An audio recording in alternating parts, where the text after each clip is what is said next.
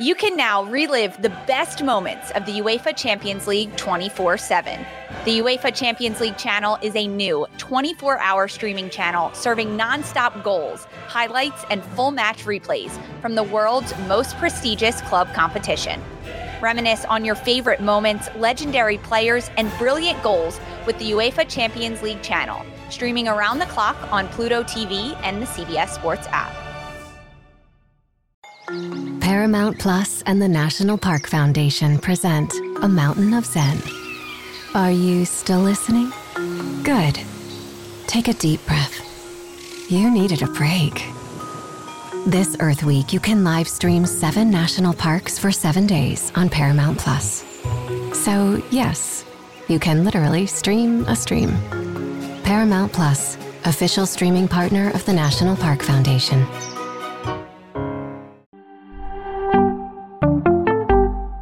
Let's talk Week 4 sleepers and 2-start pitchers up next on Fantasy Baseball Today in 5. Welcome into FBT in 5. Today is Saturday, April 15th. I am Frank Sample, and I'm all alone. No Scott White here today, but fear not, because I do have all of Scott's picks for next week, a lot of his sleepers and 2-star pitchers. Let's quickly start off with the Week 4 schedule. We've got 12 teams with 7 games, 16 teams with 6 games, and 2 unlucky teams that only have 5 games next week. Those are the Orioles and the Washington Nationals. Let's get things started with 2-star pitchers on the fringe. Do we want to start these guys next week? Hayden Wesneski, Jekyll and Hyde matchups, the Oakland A's and the Dodgers.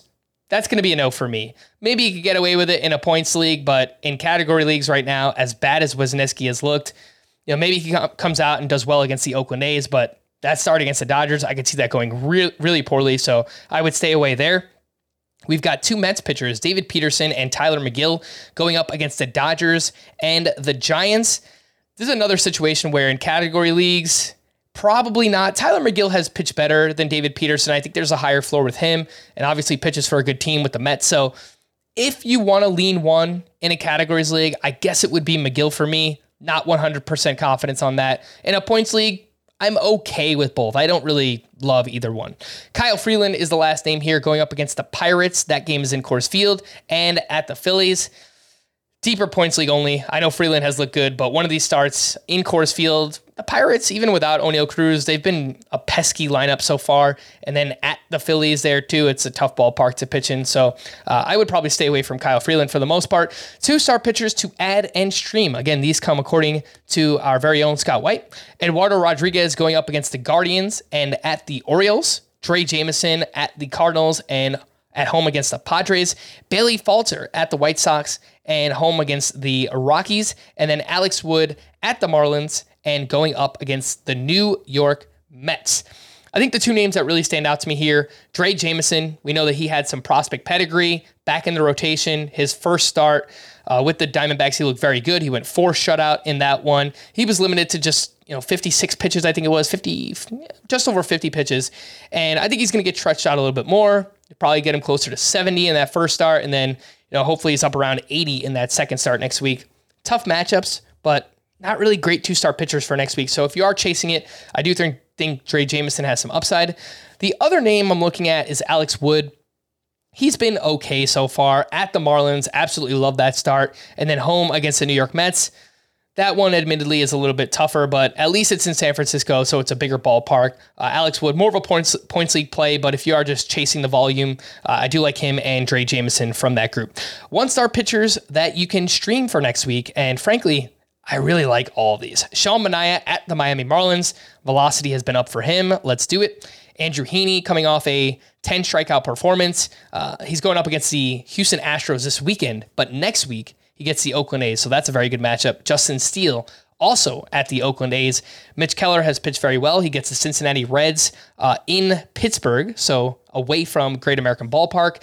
Kyle Gibson, if you picked him up for 2 starts this week, you might want to hold on to him because he gets the Detroit Tigers next week. I think it's more of a deep league play. Same thing could be said for Martin Perez at the Kansas City Royals. Let's talk about some hitters, the best hitter matchups for Week 4. The Twins, the Rangers, the Angels, the Tigers, and the Brewers. The worst hitter matchups, the Nationals, the Rays, the Royals, the Yankees, and the Red Sox. Let's take a look at some of the hitters that Scott likes from this group. And it includes Rowdy Tellez, Logan O'Hoppe, Josh Young, Jake Fraley, and Edouard Julien. And I'm going to stop right there because Julien was leading off on Thursday against the Yankees, and he had an awesome game. He went 2 for 4. Both of his 2 hits, they were his first career hits. They came in the same inning as the Twins put up a 9 spot against the Yankees in that first inning. And I love the fact that Julien was leading off. He had 3 hard hit balls in that game. This is a legit, top 100 prospect. Great eye at the plate. He's got some power. He's got some speed. I think you want to add him regardless, but definitely for next week because the matchups do look really good. And then the last 5 that we're looking at, Joey Wiemer, Josh Rojas, Brandon Marsh, Trevor Larnach, and Kerry Carpenter if you're playing in deeper leagues. I like what we've seen from Joey Wiemer so far. I know he hasn't put up great numbers yet, but he's had some good at-bats. He's battling. I've seen him get some deeper counts against some well-established pitchers so far. He's batting towards the bottom of the lineup, but does have some power and speed. And of course, the Brewers do have the 5th best matchups, according to Scott. And Brandon Marsh is someone else I'd like to highlight. He's got 7 games next week, and it looks like 6 of those will be righties on the schedule. So Brandon Marsh has looked really good so far. He's cut down on the strikeouts, and we know that he's playing against right-handed pitching. And frankly, I've been pretty impressed. So I do think Brandon Marsh is a name in 5 outfielder leagues that you could look at for next week.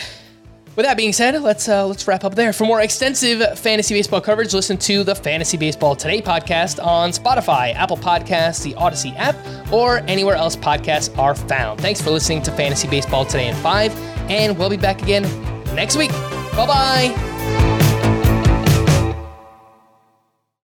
The wait is over. The Chi returns with new episodes on Paramount+. What brings you to the Chi? Opportunity. Everybody get down! Walk right up to the side. A new reign is coming to the South Side. Never should have sent a boy to do a woman's job.